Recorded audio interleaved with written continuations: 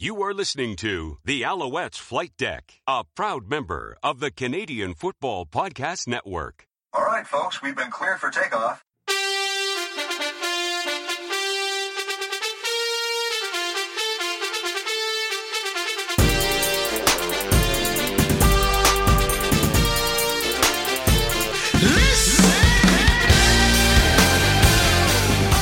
Welcome to the Alouettes Flight Deck, the podcast dedicated to Montreal Alouettes football. I'm Cliffy D. You can always find me on Twitter at Cliffy D. And I'm Tim Capper. You can find me on Twitter at Repact. That's REPPACT.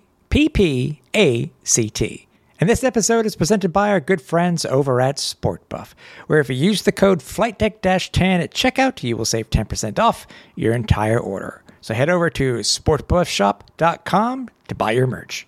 All right. And don't forget, folks, you can find the Alouettes Flight Deck on all social media. You can start over on Twitter over at AlouettesFLDeck, on Instagram at Alouettes Flight Deck, on Facebook at Alouettes Flight Deck Pod, and we're not on TikTok, and we have absolutely no plans to be. That's right. I don't plan on being TikTok. We also want to give a hearty congratulations to Chris Egar, who won the SportBuff Flight Crew seats for this week. You know what? A dude coming all the way. He's coming all the way from Edmonton, and he wins these seats. That's amazing. Couldn't be any better for him. But also, you too can win a pair of seats to go see the Alouettes play. The next game will be for the matchup versus Winnipeg. So stay tuned to all of our socials so you yourself can get in for the draw to win those 2 free seats of the SportBuff Flight Crew seats and watch the Owls play. Yeah, pretty excited for Chris. Really a great guy. Follow him on Twitter over at Bearpaw Chris.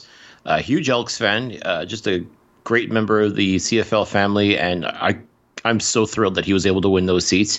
And, we don't necessarily want his team to win, but we hope he has a good time at the game regardless. Yeah, exactly. Also, just want to mention to you also, don't forget about our merchandise where you can get it throughout the year and rep it over at the stadium. If you head over to the merch store at teespring.com/stores/Owls Flight Deck. Thank you. Where things go wrong when you're trying to bring up the link, your notes with all the links in it. So thank you very much, Cliff. Also, I don't think you mentioned it. YouTube. We're on YouTube. Get us to 100, please. Yes, definitely. Go ahead, smash that subscribe button, folks. Get yourself entered in the contest to win a satin retro jacket, just like the ones that Tim and I have. So Go check out the Flight Deck on YouTube by searching Alouettes Flight Deck, and listen to the show. That's just another great way to take in the Alouettes Flight Deck podcast. Exactly. Hey, listen, Cliff. I know we had some obviously big news to stuff that we announced earlier this week, but. Just I guess because of and we'll talk about it more in the preview of the game. But did you go back in time because you saw it put on social media talking about the "What Time Is It" song from Don Matthews on YouTube? Did you listen to that again? How could I not? I mean, talk about a moment in time. Like the great Don Matthews, God rest his soul, as a hip hop star. If you could believe that. Well, yeah, I guess if you think it through that way. But yeah, I remember, Harry, I hadn't heard that song in who knows how long. Oh. And it just brought you back. It really just brought you back. So, I mean, I think it's funny for it to just reemerge just recently on social media about the time, that we're going to be celebrating the 20th anniversary of the 2002 Grey Cup champs. Mm-hmm. What better time? But if you haven't heard it yet, I think did I put it on social? I'm trying to remember if I put it on social, but if not, go to YouTube and I think it's search for "What Time Is It" Don Matthews, and it'll pop up. Yeah, or what we'll do is we'll just tweet out the link on the Alouettes Twitter, the Alouettes Flight Deck Twitter page. Yeah, I might have. I don't remember at all. So, well, if we haven't done it, we will do it because, folks, words don't do it justice. It is just incredible, absolutely incredible. Anyone who knows who Don Matthews is, it's such a weird juxtaposition, but it works and it's so good. It really was a moment in time to see this. Yeah, and it just goes along with, if you think about it, Cliff, just goes along with some of the other. do we dare sayings or pregame chants or something, similar to one that, our friends over at the Turf District play every week before their podcast. Something that's similar to that, or Coach Kahari dancing on the sidelines or the win the day from Coach Tresson, that type of thing. But this in itself it's just historical. Yeah. If you know, you know. But I mean, if you don't know, like I said, check it out, folks. It really is something else. Yeah, get on it. We did come off of a bye week. There is some news to talk about, but really a lot of it is centered on the upcoming matchup versus the Edmonton Elks. So we will get to that talk later. But best week to have a slow news week per se for the opening segment, Cliff. We were lucky enough to be able to, and it was supposed to happen last week, but had to get pushed for obviously certain reasons within the Alouettes organization. Mm-hmm. But for the very first time in 7 years, we are going to be speaking with an owner of the Montreal Alouettes. And we are lucky enough to be speaking with Gary Stern this week. Oh, yeah. Absolutely exciting. I mean, we've covered it all here on the flight deck, I feel at times. Like we've had players on, we've had coaches on, we've had presidents on, general managers. I mean, we've pretty much run the gamut, but the owner of the Alouettes was kind of that white whale that we've been chasing for a while.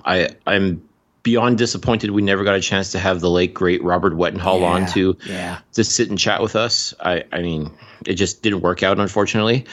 But to be able to have the current owner of the Montreal Alouettes, Gary Stern, on and to sit and chat with him, my goodness, folks, just such a treat. Such a treat. I mean, if you've been following him on social media, you know what this is all about. You know just how engaging he is and how he just enjoys talking to fans. And it was just an absolute pleasure to be able to sit down with him.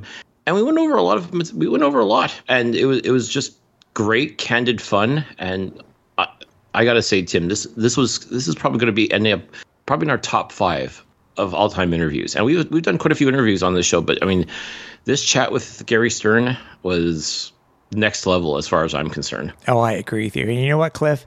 I don't think I need to say any more. You've done just that. So, ladies and gentlemen, without further ado, the owner of the Montreal Alouettes, Gary Stern. Very special guest with us this episode. It's a gentleman we've been trying to get on since he has joined the Alouettes organization, or rather, should I say, bought the Alouettes organization. If you don't understand who I'm talking about with that intro, you should by now. It's the one and only Gary Stern. Hey, thanks for joining us. It's a real pleasure to have you on. I'm thrilled to be on, and actually, I feel good that you guys wanted me on. I when I go through all this, I can't figure out why people want me on or want to do it. I've never been involved in anything like this, but pleasure to be on with you guys, and I really enjoyed meeting you at that practice that day. Yes. So. For sure. And I think what it is, Gary, is that, we never had the other organization on. We've had other people from within the organization itself, but it's sometimes you can get a lot better, you can get a different feeling or a different view of a team itself when you actually get to speak with the owner who's willing to meet and speak with the fans and just explain whatever it may be, because I'm sure there are fans that sometimes feel that maybe certain answers cannot be given by the another part of the organization that an owner might be willing to do. So that's it. That's why we wanted you on, and it's just really just to talk with you. Well, fire away. When I say fire away, okay. Feel free to ask anything, and I can tell you if I can't answer it, I will tell you I can't. But I hope I can answer any question you have. For sure. First thing we have to at least ask, because it is something that has grown quite a bit over the past few weeks. I mean, I think it's a well-known fact, and correct me if I'm wrong, that you weren't really one for social media, and and then you joined Twitter, and just over the past couple of weeks, you have had and gained quite a following. I think it's near 5,000 people, if I'm right, as if we're speaking. But what interested you specifically about joining social media? And then what do you think about how the fans have taken to what you and your interaction with them? It's a big question, and I'll try and answer it simpler. When I first, I had no idea what Twitter was or how it worked, and I casually went on, and I'm looking, hey, that's not a bad forum, and some of these people have some really good stuff they're putting out there, and I started to answer back and get into it, and then people taught me, hey, you're doing this wrong, you better spell better, or you better do this, and I go, no, I'm really here just to be open and have fun, and for the most part, it's fun. Mm-hmm. And I think if people are, and informative, and if people keep it that way, social media can be really good, and keep it fun, and keep it open. I have found the odd time people write some stuff that I don't necessarily say it's cruel or it's misinformed, and that's really not why I'm on, and I don't think other people should be on. If you have questions, you ask questions, and you give answers, and it can be fun, and you can joke back and forth, and you can give constructive criticism. And if it's kept that way, I have a lot of fun with it. That's why I'm on. Mm-hmm. And I love our fans, and it's all across Canada, and I hope we get into the United States. It's a great tool as long as it's used properly. It's very fair point, because social media cannot be so much fun, I will admit. But what do you think that it took basically for you to, and obviously you're a fan also, because you wouldn't have bought the Alouettes if you weren't a fan of the CFL and of the game itself, but you rose to prominence on social media after you made the prediction that the Alouettes would beat the Toronto Argonauts. Right. What did you think that, when it comes to that type of thing, and now being as well known as you are, is there anybody? It's a strange question to ask, because I don't know how many people you follow on social media. But can you compare yourself to any of the other owners or teams themselves within the CFL that you would like to emulate, or you just want to be seen as Mr. Gary Stern, owner of the Alouettes, just speaking as well? I don't have any game plan or anything when I go on Twitter, and I don't have, and it's really each their own, and I wouldn't try and say to one owner they should or another they shouldn't, or a president. As I said, it's something I found really interesting, and I love people and their ideas, and you never know what you get out of it. And the one person I do find that does go on it and uses it really well is Victor out of Edmonton. And I've met him a few times in our Board of Governors meetings and President's meetings, and he's a great guy. And I love seeing how he uses it, and he uses it well. He's a real marketing guy. That's his background. So I like that. But no, would I recommend it to others or not? It's who they are and what they want to do. Sure. Let's talk about, obviously, your ownership and how it came to be and stuff like that. First thing I want to ask you is, after you bought the team, obviously COVID hit and we had the cancel season of 2020. What information can you tell us, Gary, when it comes to what do fans do not know about that 2020 season? How hard was it for you as an owner to go through a season where you own a professional football team and the season was canceled? Real difficult. Maybe one of the most difficult things I've ever had to deal with in my life, and it wasn't the financial end. That wasn't pleasant, but you do that when you're in business, and I'm in many different businesses. You never know what gets thrown on you, and you deal with it. Mm-hmm. And if you're well-financed when you go in, you just know, okay, that's a delay, or this happened. We deal with it. We move forward. What really bothered me was I wanted to play football. I wanted to enjoy it. And I felt real good about what I could lend this Alouette club, both from terms of business and things and getting into it. And I had hired great people in Mario and Danny, and I go, let's get this going. And it went on and on and on and on, and it never happened. That was discouraging to me in the sense that I always feel I can make anything happen and we can accomplish anything. It just never happened, and that was tough to swallow in 2020.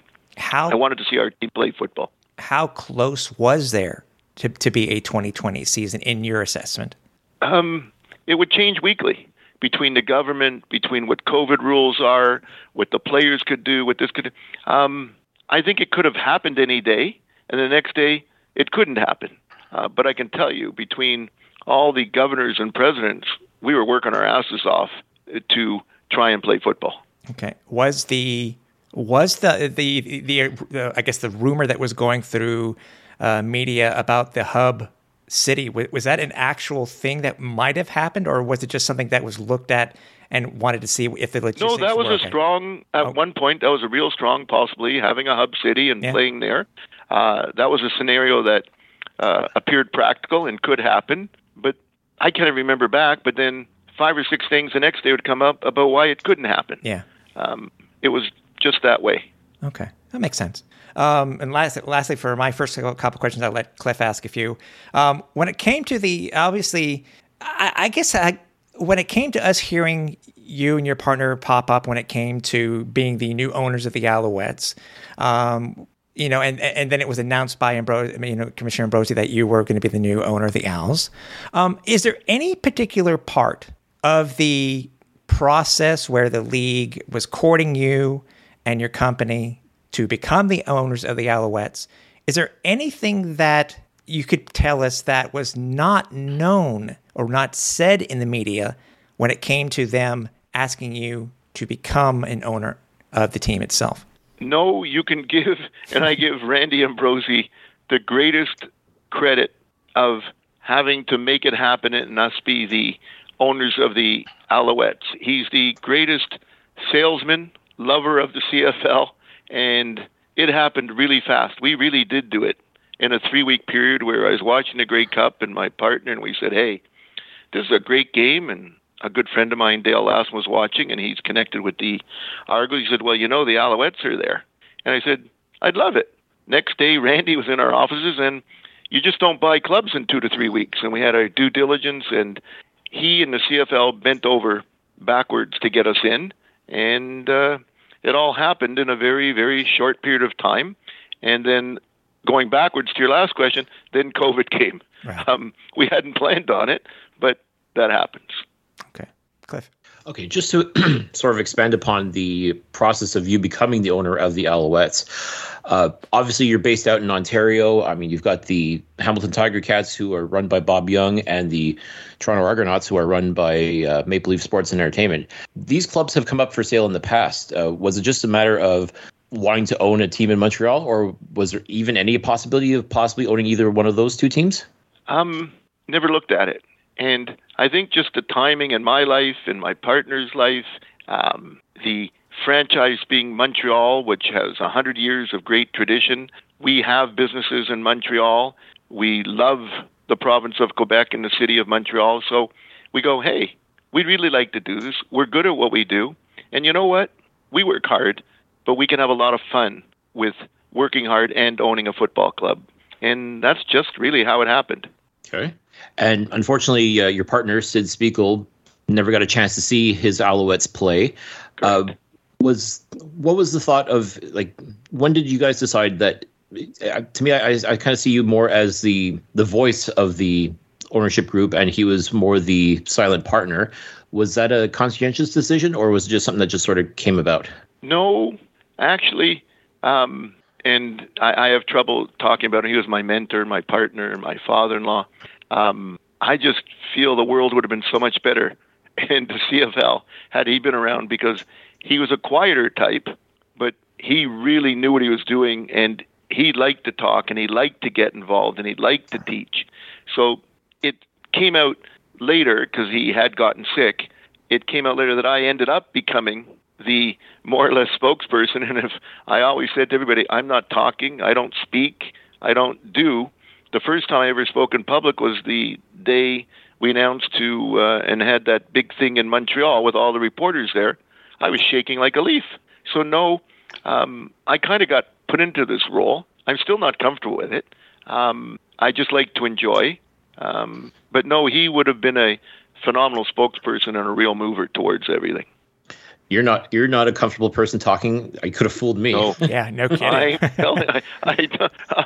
And that kind of what happens is I get all carried away and emotion. I just comes out of my mouth. I think a good speaker is more planned and thinks what they say. I just kind of tell you how I feel. like blurting out that the Argos suck? Yeah, I did it that day, didn't I? Yeah. I mean, if you're going to endear yourself to Montrealers, I mean, there are worse ways to do it, let me tell you. Right. It was funny. I remember saying it. I looked over at Randy Ambrosi, who was beside me, go, did I just say that? And he goes, apparently you did. But it was okay. Now, when it came to, okay, you buy the team, you're now the owner of the Alouettes. Now you got to make sure you surround yourself with good football people. What was it about Mario Cecchini and Danny Maciocia that stuck out to you as far as the people that you wanted to put in place for running this organization? It started with, first, when we first bought, the CFL gave us a person who had been helping the Alouettes in Wally Bono. Mm-hmm. And for the first month, Wally and I were talking probably daily, and he was giving me advice about the CFL and about people. And he had come up with a list of 5 to 10 names of each president or general manager. And I went through his list, and I arranged to meet. And I had met Danny. It was at a hotel coffee shop at 8 in the evening, and we got to talking. And he knew he wanted to be with me, and I knew I wanted to be with him. And that night, we just made the deal happen, and verbally, and great guy. His knowledge of the Canadian game, he's been in the CFL, he's been at the college level, and just in the meeting, you knew his passion and his love for Montreal and the football team. I go, this is my guy. So that was pretty easy, and he was the GM. But like normal, I don't do things sometimes exactly normal in that I think you normally don't hire your GM before your president. Your president normally hires a GM, but loved the guy. Said, okay, great, you're coming. And then I had met with, again, I had a long list of presidents that were, and I had met with 3 or 4 of them, and I had just about ready to hire one when Danny had just said to me, I got a guy, I just want you to meet him. I know he'd be great. Just meet him. I said, but I'm finished. He goes, please, just meet him. I said, okay. And an hour later, Mario came to the Montreal offices where I was, and he came in, he sat down, and I had figured I was going to give him 5 minutes of my time. Charming man, knowledgeable, again, passionate. At the end of the 2 hours, I hired him. And that's how it happened. I just had a gut feel. And today I can tell you, and that was back early 2020.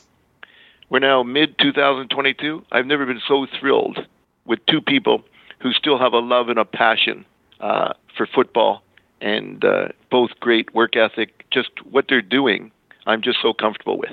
Okay. Now, actually, hold on a second. Gary, you opened the door, so I'm at least going to have to ask. Sure. If you can enlighten us, who was this other person you were thinking of hiring as the president?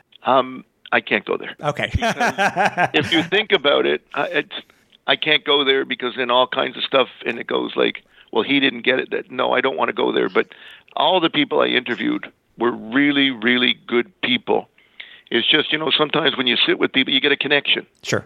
And I went with it. Sure. And I understand. That's a fair answer. Yep. And I understand why you answered that. I get that. Cliff. Yep. Okay. Now, what I was going to ask was the fact that both Mario and Danny are perfectly bilingual, I'm sure, is just a bonus. But was that even a considering factor in who you were going to hire as president and general manager? Absolutely it was. It played a part in what is it that the fans, the sponsors, the people of Quebec would want.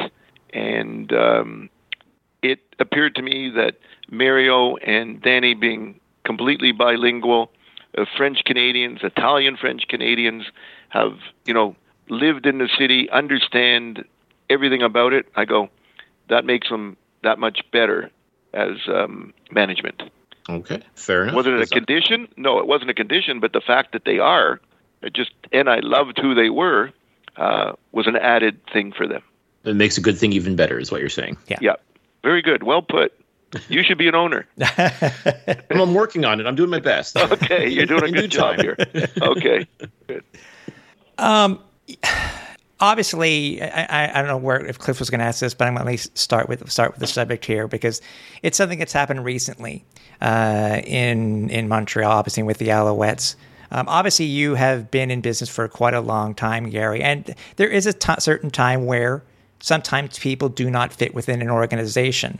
How tough? And I imagine, I don't know if this was the first time you've had to do a dismissal or a firing of this type of thing, but when it came to Coach Khari Jones, how tough was that? I mean, I guess it was brought to you that maybe a change would need to be made, or maybe you can enlighten us on this. But how did this process go, and how hard was it to actually let go? I guess we could say your first head coach as an owner. Yep. I've been 43 years in business, and in business, sometimes you have to end employment, you hire, you dismiss. Khari, for me, even though I didn't do it directly, I was fully knowledgeable of why and what, and I had to agree to it. So I'm not putting this on to Danny and Mario or anybody. I had to agree, and it was one of the toughest ones I've ever had to agree with because Khari gave his all. He was a gentleman. He was a professional. He worked hard. Sometimes you wish, and I got to be careful of my language on your thing, sometimes you wish people are a prick or something. It makes it easy to let them go. No, this guy gave his all, and he was a gentleman. I loved talking to him. I loved joking with him. So it was really, really difficult. Mm-hmm. And obviously, you'll be involved in the next process for whoever becomes the next head coach of the Alouettes. But when it came to the idea of, I don't want to say convincing you, Gary, but when it came to when Danny came to you and made the suggestion, I mean, was it something that you felt based on how the team had been playing that maybe it was time for a change, and based on what either Danny or Mario may have told you? Did they have to convince you that it needed to be done, or did you actually say, without a question? Remember, yes, I have nothing but respect for Mario and Danny. Yeah. And I hired them to run the club. Right. I am an owner. I can give business advice. That's what I do. I stay away from, we should hire this player, we should do this, this guy should play over this guy. I'm a fan. Okay. And as fans, we know nothing. Okay? Yeah. Mario, Danny has spent his life knowing it, and in the other coaches and the whole thing that take part in what's best for the team. Right. And all I had to hear was a presentation from the people I like and go, this is what's best for the team. Right. At that point, yes, I can say no, I can do. It was just, and the way they wanted and what they wanted to do, to me, was completely respectful, the way they wanted to do it. And they go, but this is our recommendation. I go, I'm all in.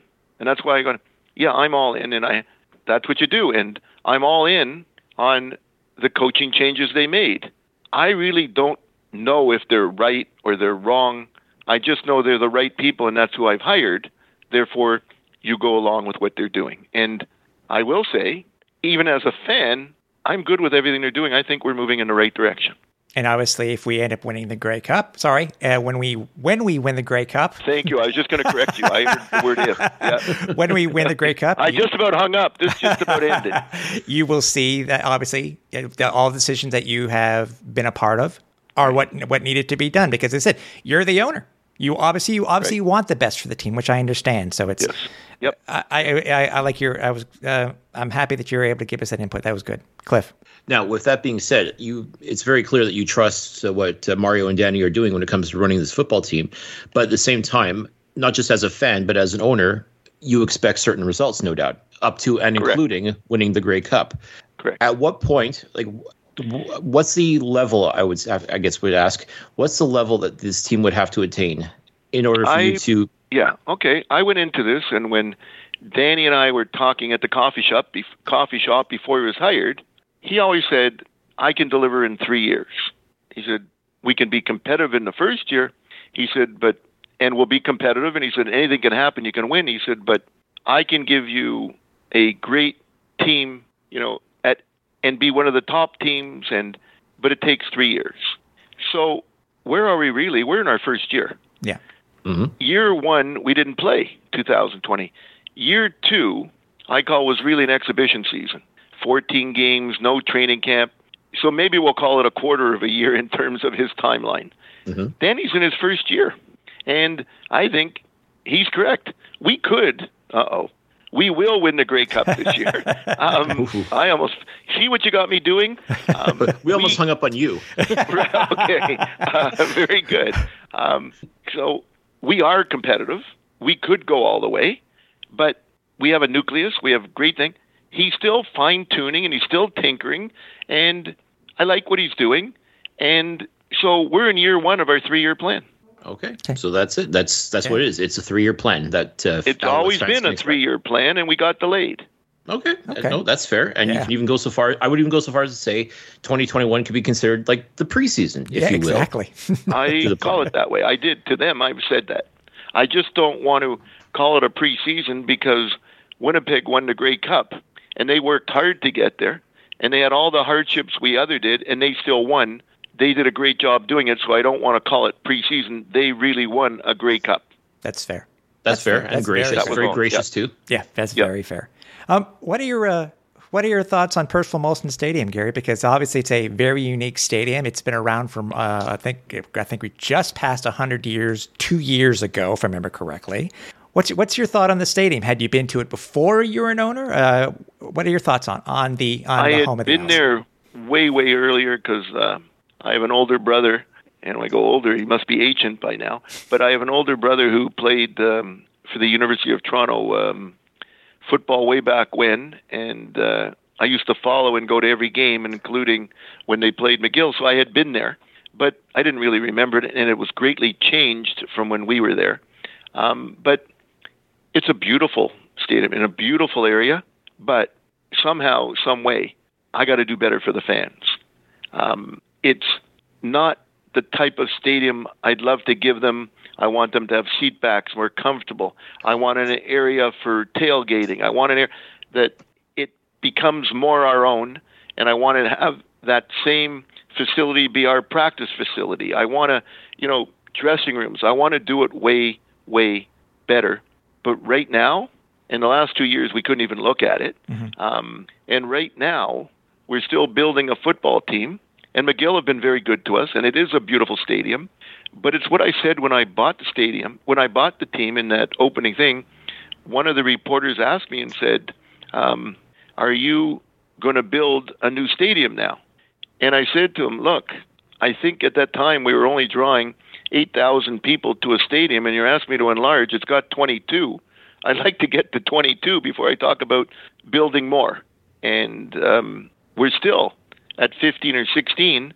And I also don't understand, other than last year maybe a exhibition season when we looked at it. I think we have a good football team that should come out, but we're only getting 15 or 16. I really don't understand why we're not getting 22. And people go, we're building, have patience. I think everybody can see I'm good, but I don't have a whole lot of patience. I have 3 years, but not a whole lot of patience. Is that something that you would entertain, would be purchasing Percival Molson Stadium from McGill and making it your own? No, they won't. That can't be done. I don't think they could ever. It's part of the university, part of, can it be expanded? Is there a way? We really haven't got into it. They've been really good to us, and who knows one day whether it's the Olympic Stadium. We're really not that far yet. We're right now going, it's a good stadium. We should fill the stadium. Yes, things could be better, but to the fans, it's good. Like you to come out. And we spend the next year or two looking, where do we want to be and how can we make it better?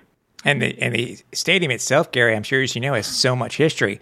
If it were not for the band U2, it is very possible that Montreal would not have CFL football right now. So there's so much history that goes into that stadium. Right. So I'm thrilled with it, but no, I think we could be better as the CFL continues to grow and become the league I think it can be.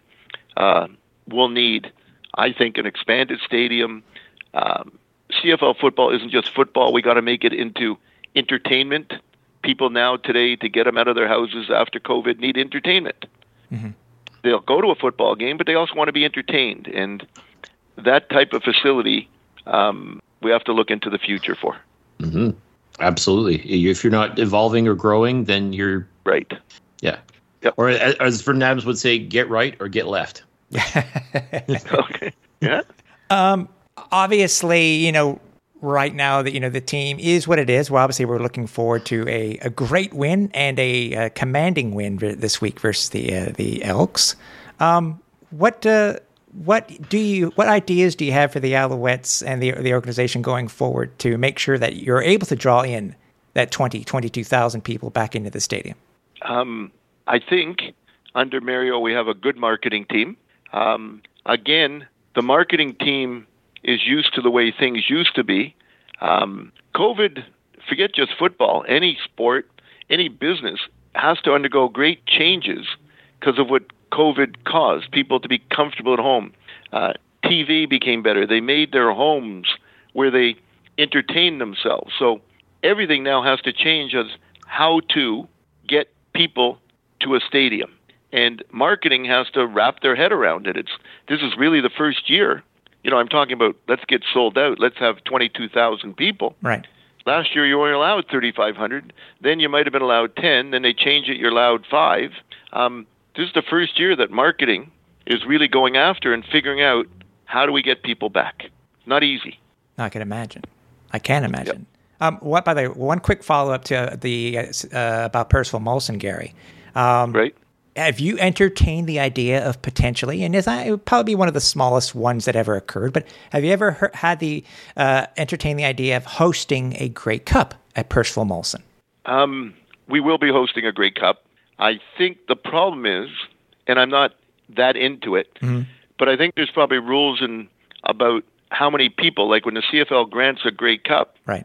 I would believe you probably need 40 or 50,000 seating. I'm not positive on that. I'm just speaking right in my mind. If you're going to have a Grey Cup and all these people come into the city, and the Grey Cup is probably, I don't care what anybody says, one of the greatest sporting events there is. It's just people love it, and Canadians love to come. I think we would need more than 22,000 seats. Right. I think. And it is true that Percival Molson, even in its day, can only be expanded by so much. But I will admit, I can say that as a longtime Alouette season ticket holder, Gary, I am hoping that we're able to have a Grey Cup sometime in this city sometime soon. We will be. It depends on your soon. We're working hard on it, and the CFL has been very good to us. And it's in the planning stages. One of the things they know, we deserve a Grey Cup in Quebec. It's been a long time. Yep. And they know how well the city of Montreal can handle, and the Quebecers would love a Grey Cup. So they're working hard with us on it. We will get a Grey Cup. Good to hear. All right. I'm excited. Yep. Gary, take us through some of the process when it comes to dealing with the Board of Governors. There's probably a lot of things that fans assume or don't know exactly how it goes on behind closed doors. Can you kind of give us an idea of what the biggest surprise you've encountered in dealing with the Board of Governors, whether it's a positive or negative thing? Again, I had no idea when I got into the CFL how it all worked. And the CFL itself is 9 teams, and it's comprised of private ownership, people like me. It's community-owned teams like Saskatchewan, Edmonton, and Winnipeg. It's got corporate teams like Toronto and Calgary. Hamilton, I'm not sure where they are. They used to be private, but they've sold part. They're quasi in between a corporate and a private. And now you have new private ownership in Vancouver who's doing a tremendous job, Armin. And so when you get into this boardroom with the governors, you've got very distinct needs between a public company, a private community, all of them in there wanting the best for the CFL, but all of them have to do it in a certain manner. So our meetings are lively, they're good, and they're very productive, but we don't always get agreement right away because different people have different ways they have to get there. But I'm really, really happy with the Board of Governors, especially this year. Everybody's getting progressive, everybody's aggressive, and recognizing the need that this league needs to change. It doesn't have to change in a way that makes it not distinctly Canadian, because It's a great league. But we need to find ways to attract more people to the games. We need to find ways to get more sponsors. There's a whole bunch of things that we need. And first it comes with the product. And I think we're putting a good product on the field. And we have labor peace now for 7-8 years. I think we're ready to take this next big step. That's good. I like that. I'm sure I've given you guys too much. By the way, you living in Ontario, and I'm sure you, as an owner, you really can't be too happy that a national sponsor like 7-Eleven hasn't included the Alouettes in their whole campaign. I'm sure it can be a little bit frustrating being able to not to go to a 7-Eleven and be able to pick up an Alouettes cup for yourself or for the fans. That's correct. But I guess that's not just an issue the CFL has to deal with. That's an issue politically that's been going on in Canada for I don't know how many years. It's correct. It's there. Is there a simple remedy? No. There's issues. I can say I was recently at a charity lunch in Montreal where I spoke, and I don't know why they wanted me to, and the first thing I did was I apologized for not being bilingual. And I said, and after they hear me speak, they'll realize I'm not even unilingual. But language is tough even on me, so I'm taking lessons, I'm trying. But unless COVID set me way back, because the best way to learn is to be there and speak it and hear it. You can study the books. I think I failed French in grade 4 when I was going through public school. My ears don't hear tones right. But it's very difficult, and I really do want to get there and become bilingual. It'll make it much easier on me. It'll make it easier on the fans. But to answer that question about 7-Eleven, it's a very tough process to get to. Yeah, and obviously not having, sets. And I want to stay away from it because I don't want to get into this whole. There you go. Next thing I'll have 200,000 followers yelling at me or agreeing with me, and I don't want to get into that process because it is a difficult thing that's been going on politically for a long, long time. Oh, I understand. So needless to say, Cliff, Tim's going to drop the subject. So okay. That's probably a good idea. Okay. Yeah. One thing I am kind of curious about that I had heard that you, for your American companies and your American employees, you set it up so that they could watch the Alouettes on ESPN Plus. Oh, that's amazing. How about that decision? One, I'm a proud owner and I'm passionate. And in my steel business, I'm also passionate. And I love the people at every place I go to, and some are in small rural towns in America, some are in big cities, and I just love the people. And of course, when I'm there, I'm bragging about CFL football, and they're bragging about college football and NFL football, and I go, try it, and here's what I want you to do. I'm paying for your subscriptions. Well, they love the football, but during a game I get a text, I go, why do you guys play 5 downs for a first down? I go, it's not 5. It does get confusing, but they love the wide open. They love, the throwing, the doing. They really love it. And I'm going, hey, that's something the CFL should be looking at and growing through ESPN Plus or somebody, if ESPN Plus doesn't want to do it. We should be looking at small town America, growing at the grassroots, from a TV perspective, fan perspective, merchandising. It's all there, and they really, really do enjoy it. And it's interesting because there's so many college towns that they love their stars and they don't make it to the NFL, but they end up coming up to the CFL and becoming superstars there. And that would be a perfect way to bring those fans in and get them excited about the CFL. They do. They go, hey, you got so-and-so from Alabama, and another person go, hey, you got a guy from Tennessee or South Carolina because that's where we are, or Florida. Unfortunately, I don't have a plant in Texas because there's a lot of players from Texas. And they get into it, and they really do follow because college is massive, and when they get to a pro league up here, they want to follow them. So, we got to play that up too. There you go. This is something you have to really bring to the attention of the rest of the Board of Governors the next time you guys get together. It has been, but same way you hear me this, I'm pretty vocal in the boardroom, and we're all ready because we're all looking at ways to improve this game. And it's a pretty progressive board of governors and presidents I'm happy with. We're going to make great strides. That's good. And like also with, trying to get more people in the U.S. to watch it, And it's something that I brought up with Commissioner Ambrosi during when he was here in Montreal for Randy's road trip, is I would hope that the league, through their great partner in TSN and Bell Media, that they would entertain the idea of at least trying to get one CFL game over free TV during the year. Not necessarily the Grey Cup, but that would be great too. But at least trying to get at least one game on free TV so you can bring in more people and attract more fans. Right. Good idea. Those are all ideas, and trust me, we're trying, but there's so much we have to do so quickly. Sometimes I know people get upset with us or can't understand why. It's a big league.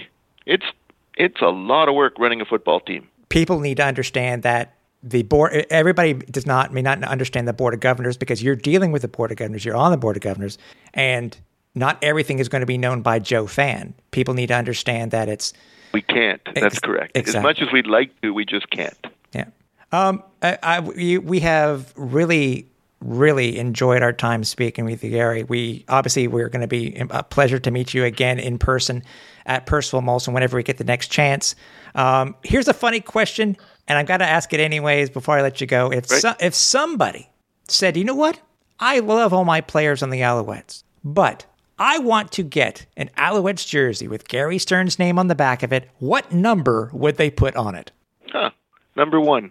And Makes sense. Okay, and the reason why? Because I'm number 1. Okay. I didn't know there's no other me. I didn't know if there was a player that you followed in college or pros that had the number 1. I was, and I hate doing it because it wasn't football. Okay. If we were on thing, I could show you. My biggest hero in life, and I've always followed it, was Gordie Howe. So it's always been number 9. Okay. Gordie Howe was my idol forever. That'd be cool. But then if they say Stern, it'd be, wait a minute. So if I did have a number, it would be number 9. If not, it would be 1. Yeah. But yeah. But then we say, wait a minute, that's Jake Wienecke's number. So you know what? We'll stick with number 1. Okay. All right, guys. We really appreciate your time, Gary. Again, no problem. To shake your hand again in the future, it'll be our pleasure, and all the best to you. Well, thank you for having me on. And folks, by all means, if you're not already following Gary, first of all, shame on you. Yes. But second, follow the man, show him the love. He's obviously willing to listen to each and every one of you. He's willing to interact with each and every one of you. Give him a follow, interact with him, show him the love. That's really what it comes down to, right, Gary?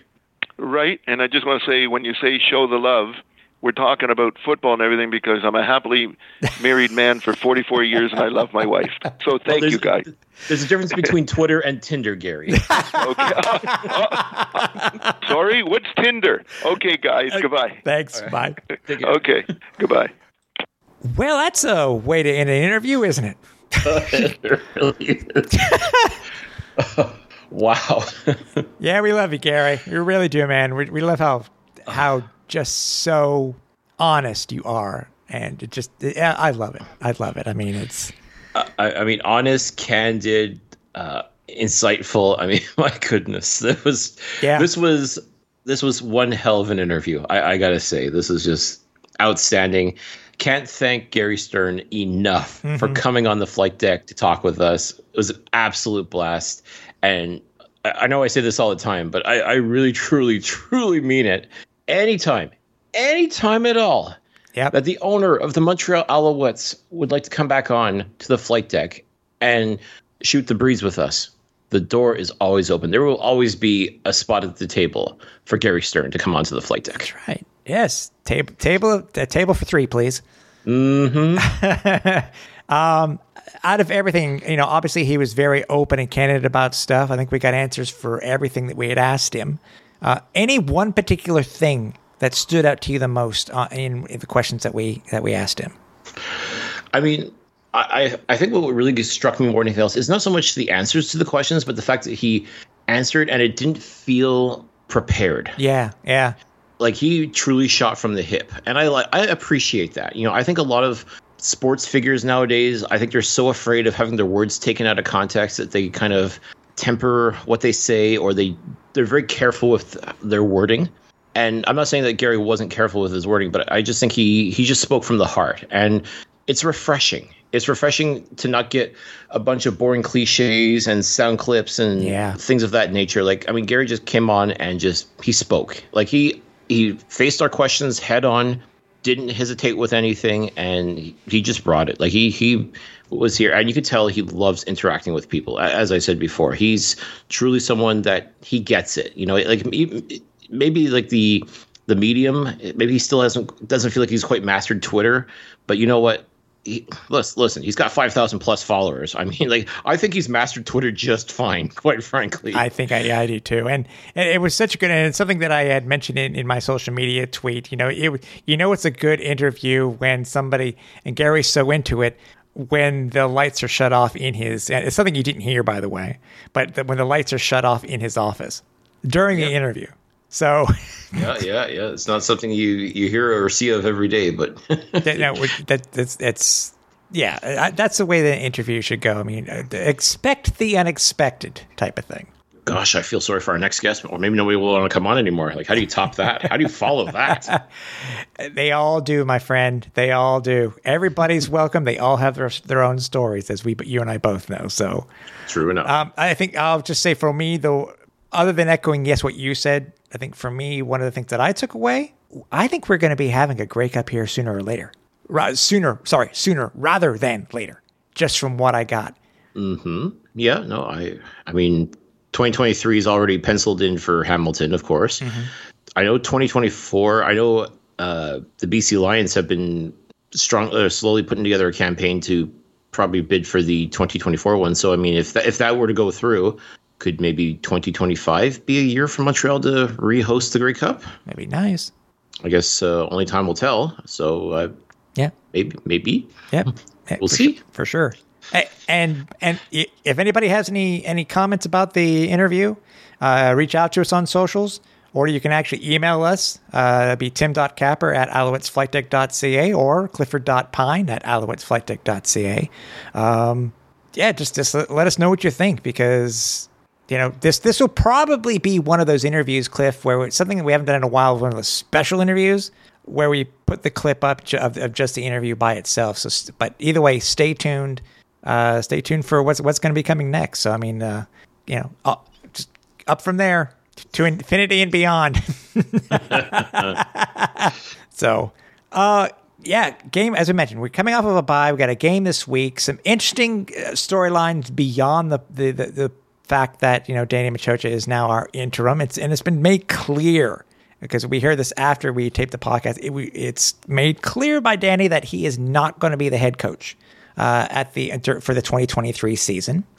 So it puts a little bit more of an interesting spin for the offseason coming up, but we still want to continue with what's going to be happening here in the 2022 season. Mm-hmm. Also coming out just recently too, Cliff, is the second coming of AC, as I don't know if necessarily he's our OC, but he's going to be calling plays starting this week versus Edmonton. Mm-hmm. Now, originally, a lot of the offensive play calling was supposed to be done by Michael Leonello, the receivers coach. Mm-hmm. But now the word came out that it's actually going to be Anthony Calvillo that's going to be doing the lion's share of the play calling. So it's going to be interesting because, yes, folks, Anthony Calvillo was once upon a time the offensive coordinator for the Montreal Alouettes. And to tell you the honest truth, it was not good.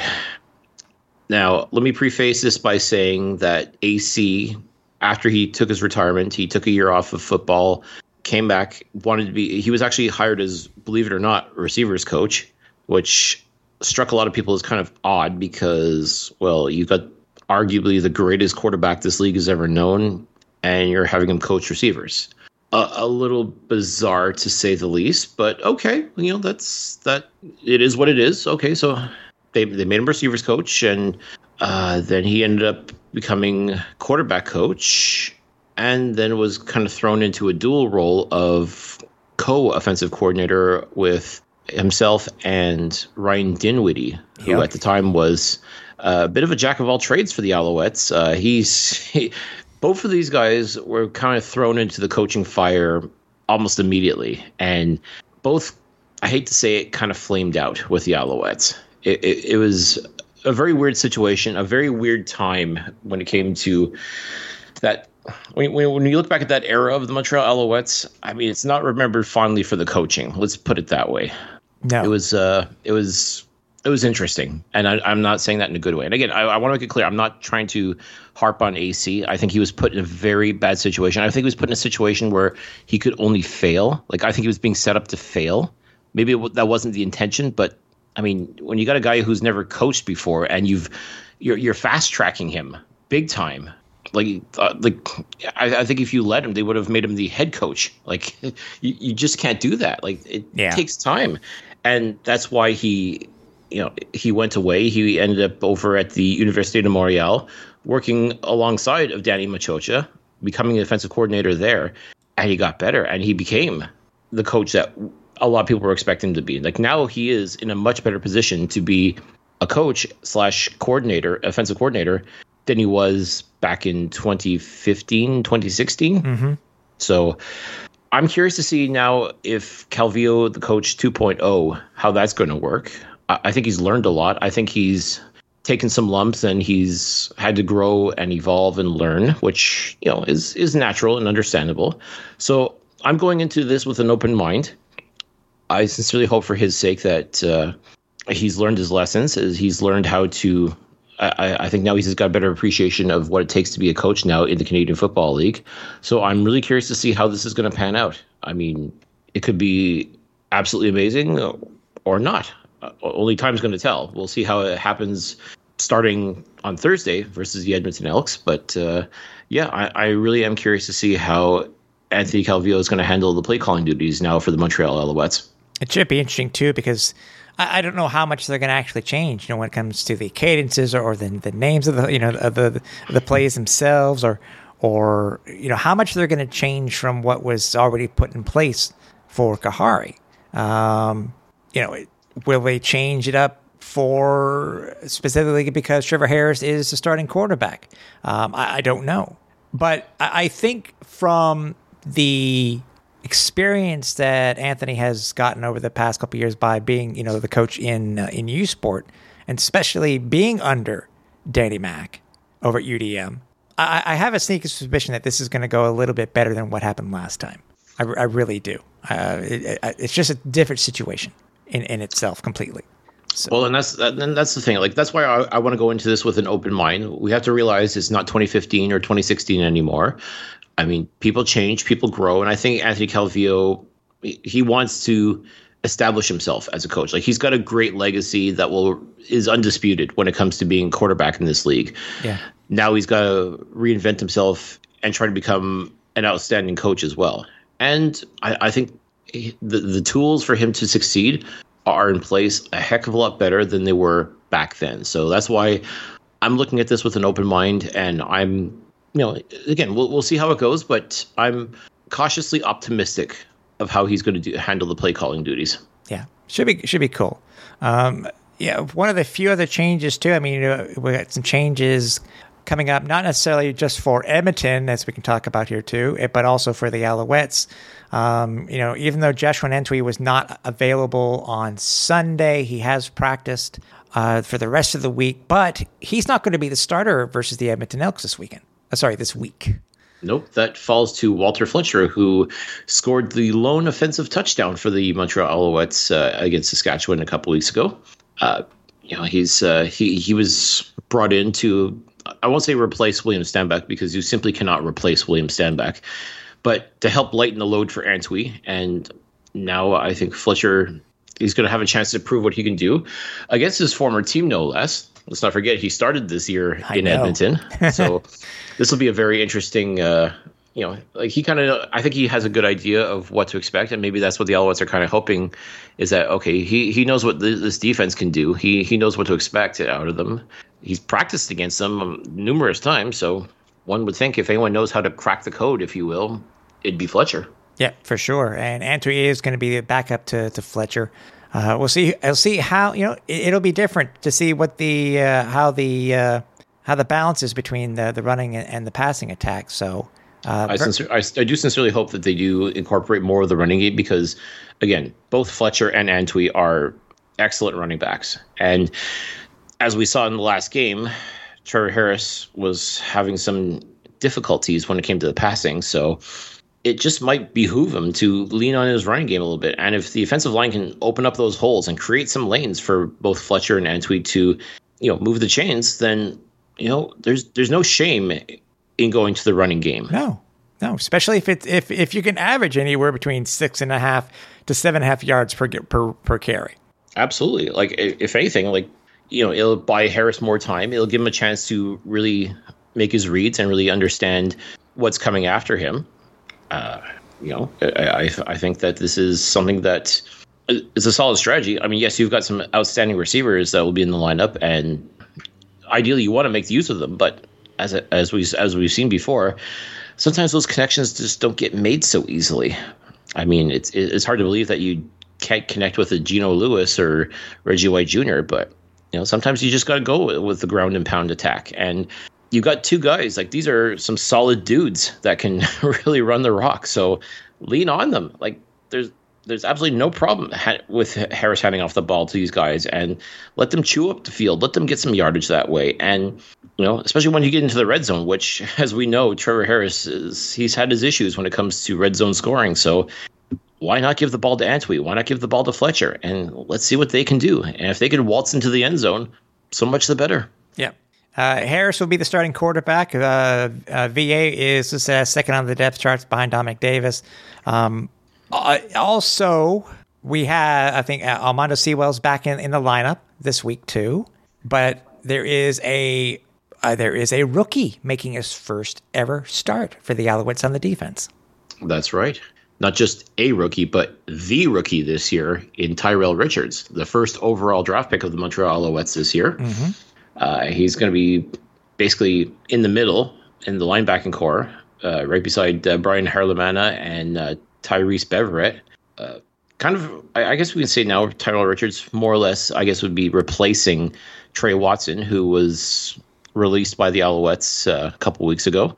Interestingly enough, Trey Watson is now a member of the Edmonton Elks, and he will definitely be starting, as he has been all season. It's just now, instead of starting for the Alouettes, he's going to be starting for the Elks. So kind of like Fletcher with the Alouettes, Trey Watson knows this offense pretty well too. So it's going to be, I won't say revenge is on his mind necessarily, but I mean, he kind of knows what he's getting into here. So that is something that is going to be an interesting battle to see, is Trey Watson versus this Alouettes offense. Exactly. And the guy that we picked up, I guess we could say, to quote unquote replace Watson is Micah Awe, who's going to back up Richards this week. Yep. It'll be good to see him in uniform. As I said, he was a fantastic player out in BC and did some good stuff out in Ottawa as well. So if he can bring some of that to Montreal and help sort of lighten the load for the young Canadians, then so much the better. And I'm curious to see how he fits in with his linebacking core. It's I'm not saying that there's pressure necessarily, but at the same time, he's going to want to prove his worth because he's been out of the league for a little bit. But I'm cautiously optimistic on how Awe is going to do and how he's going to fit in with his linebacking core. But I am very excited for Tyrell Richards. I think he's. We saw what he did in the preseason. We saw what he did at training camp. Just needs that opportunity, and this is it. So we'll be looking forward to seeing him out there, and if he can make some magic happen and just lay the wood down on guys like Taylor Cornelius and Mike Beaudry, I believe, or even Kai Lockley. I think those are the quarterbacks that will be in the lineup for the Elks. If he can make their lives a little bit miserable on Thursday night, yeah, for sure. Excited. Yeah, for sure. And Darius Pickett is still on the one game. Dante Atcher is still on the one game. Chris Aki is still hurt. He's on the one game. And this kind of leads into about Edmonton itself, with the whole thing that happened in Ottawa this week and in Edmonton with Trey Ford going down, and then what happened with Jeremiah Mazzoli in Ottawa. There had to be they needed another quarterback. Because they just couldn't go with the one QB. So it basically went that Ottawa traded quarterbacks for a quarterback. Mm-hmm. And it leaves Edmonton in a strange situation. It really, really does. And what leads to my thought here, is that earlier in the week on the Friday, Davis Alexander was pulled off the practice roster, and officially, Cliff, he's not on the practice roster. He's on the 1-game injured list this week. Mm-hmm. So yes, take that for what people may, but we'll just leave it at that.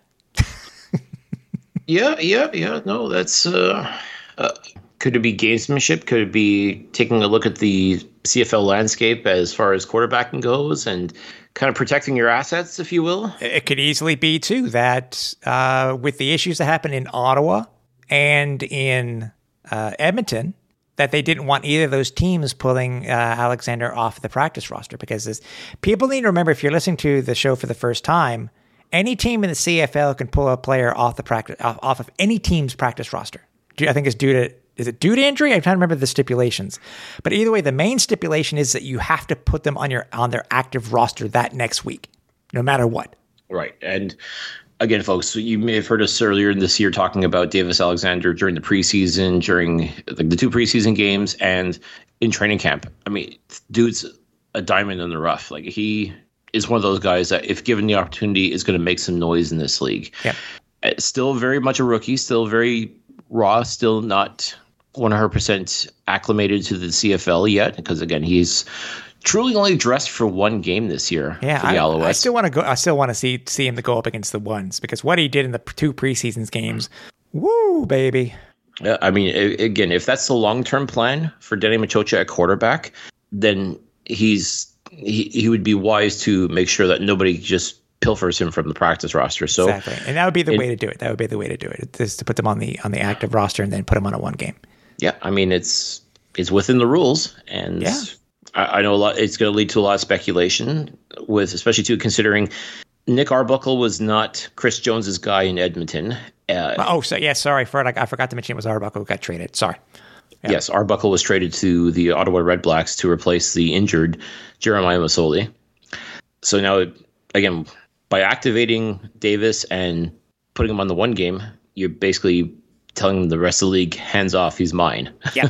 Because let's face it, I mean, Ottawa could come looking for that quarterback, or Edmonton could come looking for that quarterback. You know, those 2 teams end up making a deal, and there's still potentially a quarterback spot to be done, depending on how well Taylor Cornelius or Mike Beaudry do against the Alouettes on Thursday night.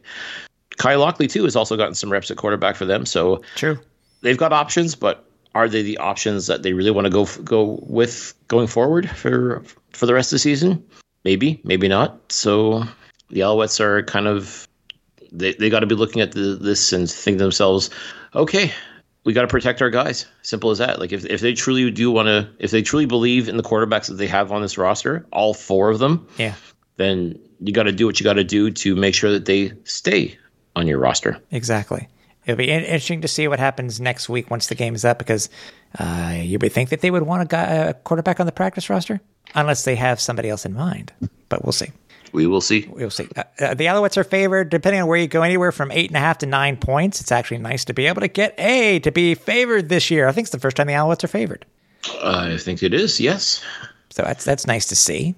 I mean, it definitely speaks to just how things are out in Edmonton this year. I mean, it's crazy. They've been in games. They've been blown out. I mean, they've pretty much run the gamut as far as what this season's been so far. Mm-hmm. So, I mean, yeah, it's easy to look at both teams and say, okay, well, I mean, neither one is exactly lighting the world on fire, but I guess Montreal seems to be the lesser of 2 evils. Like, they seem to be a little bit more the safe bet to make. So that's, I guess, what the bookkeepers are probably looking at all that's going on and saying, okay, yeah, I think Montreal is a little bit less of a worry than what Edmonton is. So, mm-hmm. And I think also too, like, if you took a look at the CFL.ca, all the prognosticators there, it's pretty much a clean sweep. Like, everybody thinks the Alouettes are going to beat Edmonton on Thursday. So that's usually the kiss of death, though. Like, last time that happened, where I think all the Alouettes were favored, they end up losing.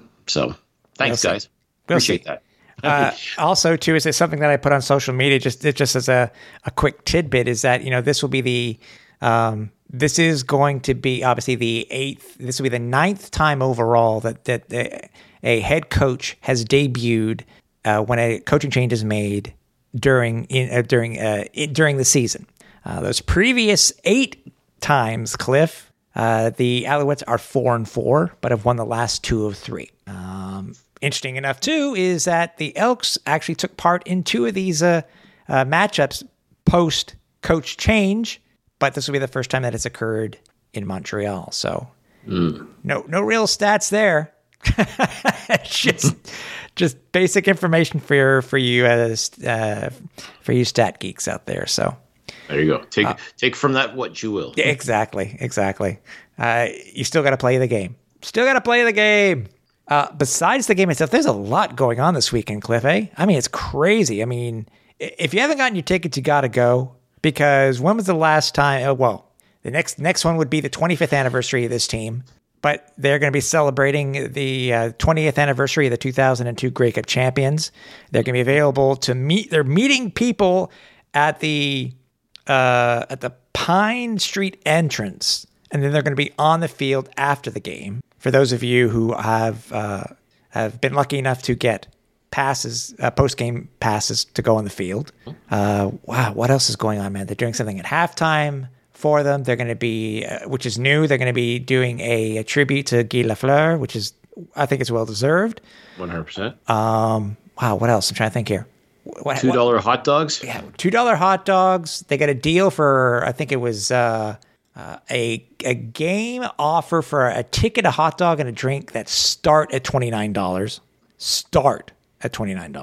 That's pretty decent. Yeah. Return of the Alouette beer. Yep, while supplies last. Which I know you liked, which I'm sure you'll probably get a few others. There you go. So, I mean, like once it's gone, folks, it's gone. So, I mean, if you haven't had a chance to try it yet, get yourself to the game on Thursday. Try this beer. It is absolutely outstanding. And, again, $2 hot dogs. I mean, there you go. What better way to wash down that beer than with, cheap street meat? Did not expect you to say that. No, I don't want a hot dog. I want cheap street meat. That's the quote of the day. Hashtag cheap street meat. Yeah. What else? Special retro merchandise they're going to be doing at the boutique all throughout the stadium. I mean, I think they said it's an actual retro jersey with signatures. Did I read that right? For $50? Yeah, that's. I remember. I think that's what it was, but that's only in stadium, not online.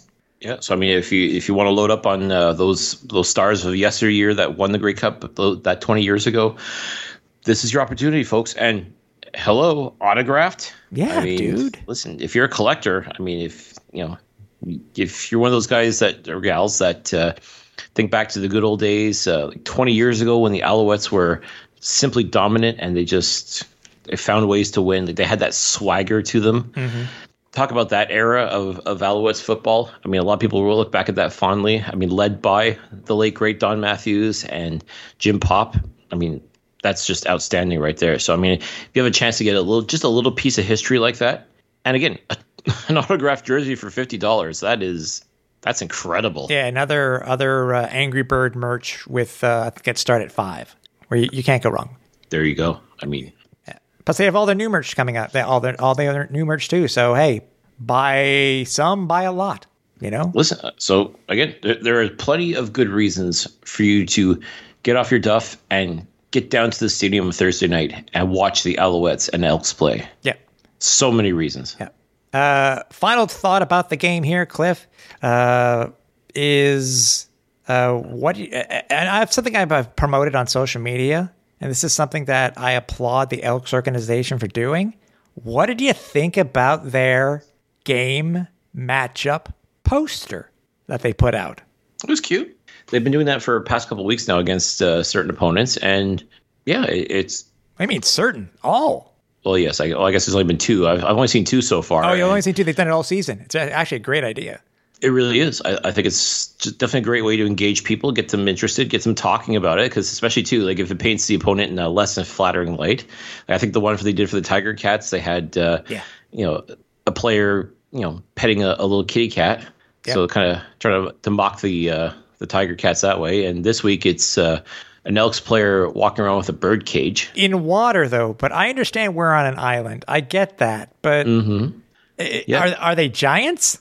I guess in their minds they're giants. Something. And we're just, the Alouettes are just tiny little birds just waiting to be captured. So. I thought there was some sort of Easter eggs, by the way, because I was looking at the bird cage that the player was holding.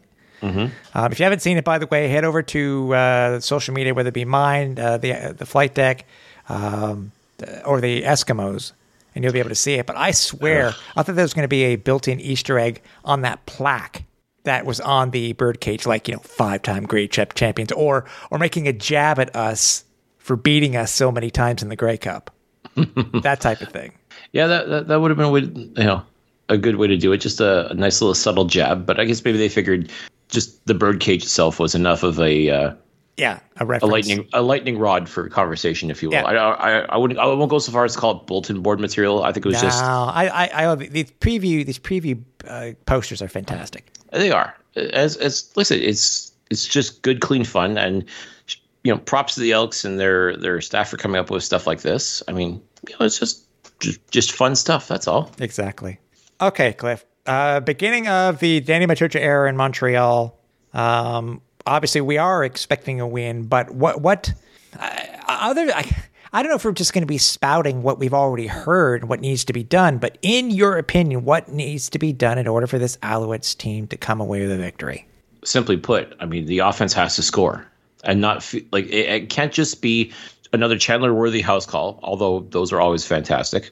And it can't be just field goals. I mean, this team has to score honest to goodness touchdowns, not just one touchdown, several touchdowns.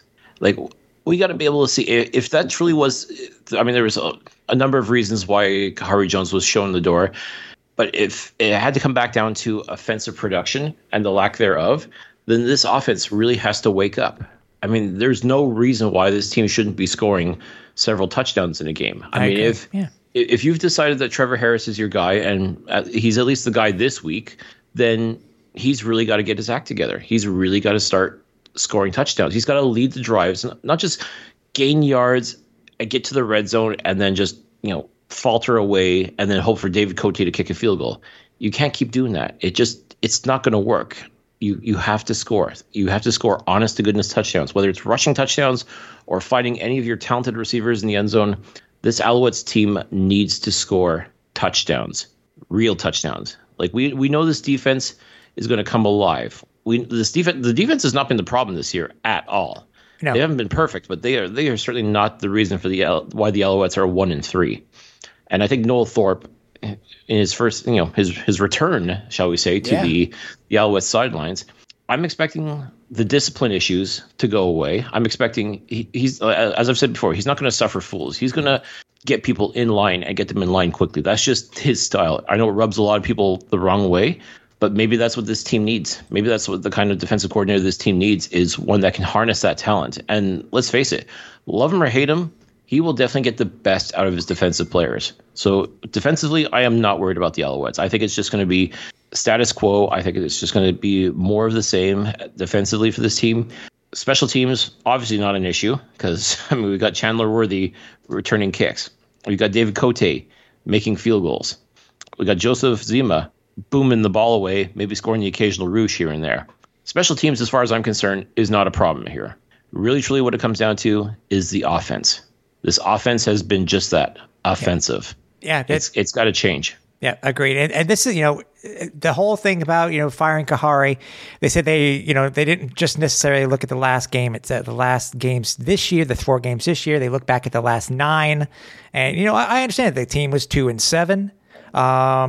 But while I understand why they made the changes, because, there have been a lot of discipline problems. We have been flagged for way too many penalties.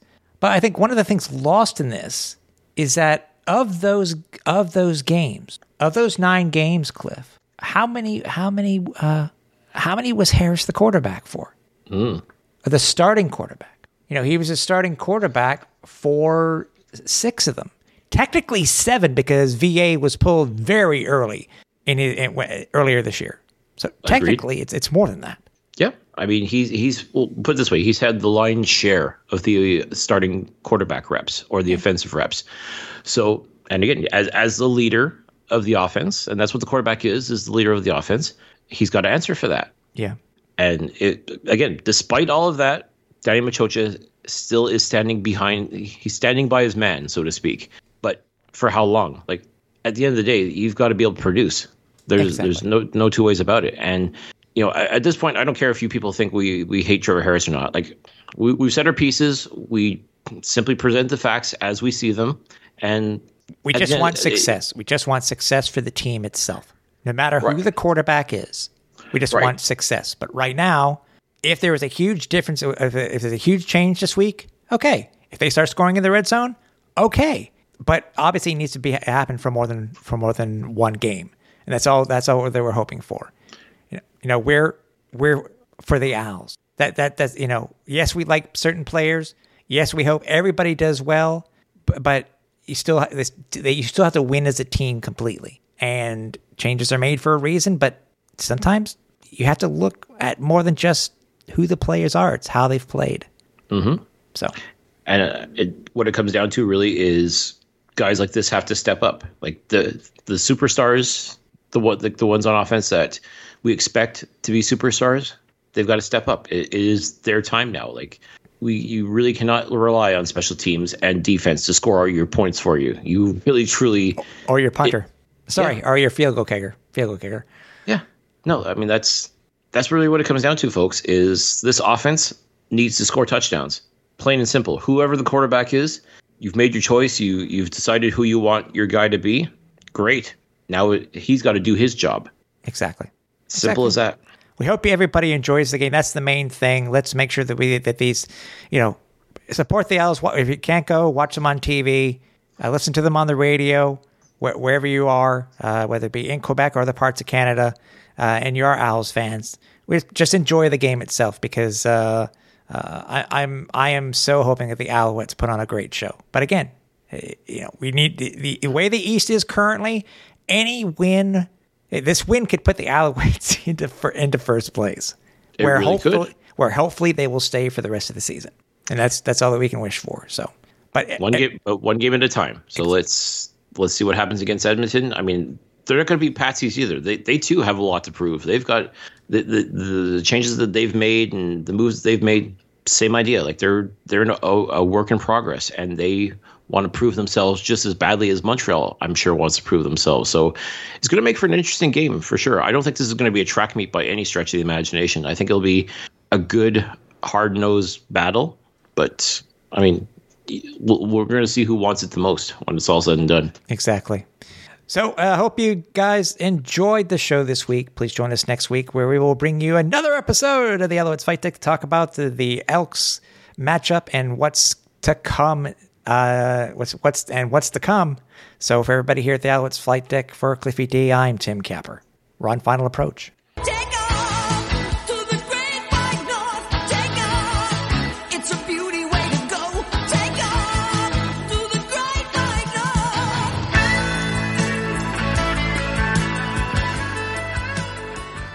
north. Thanks for listening. Find more great shows like this at CF Pod Network on Twitter.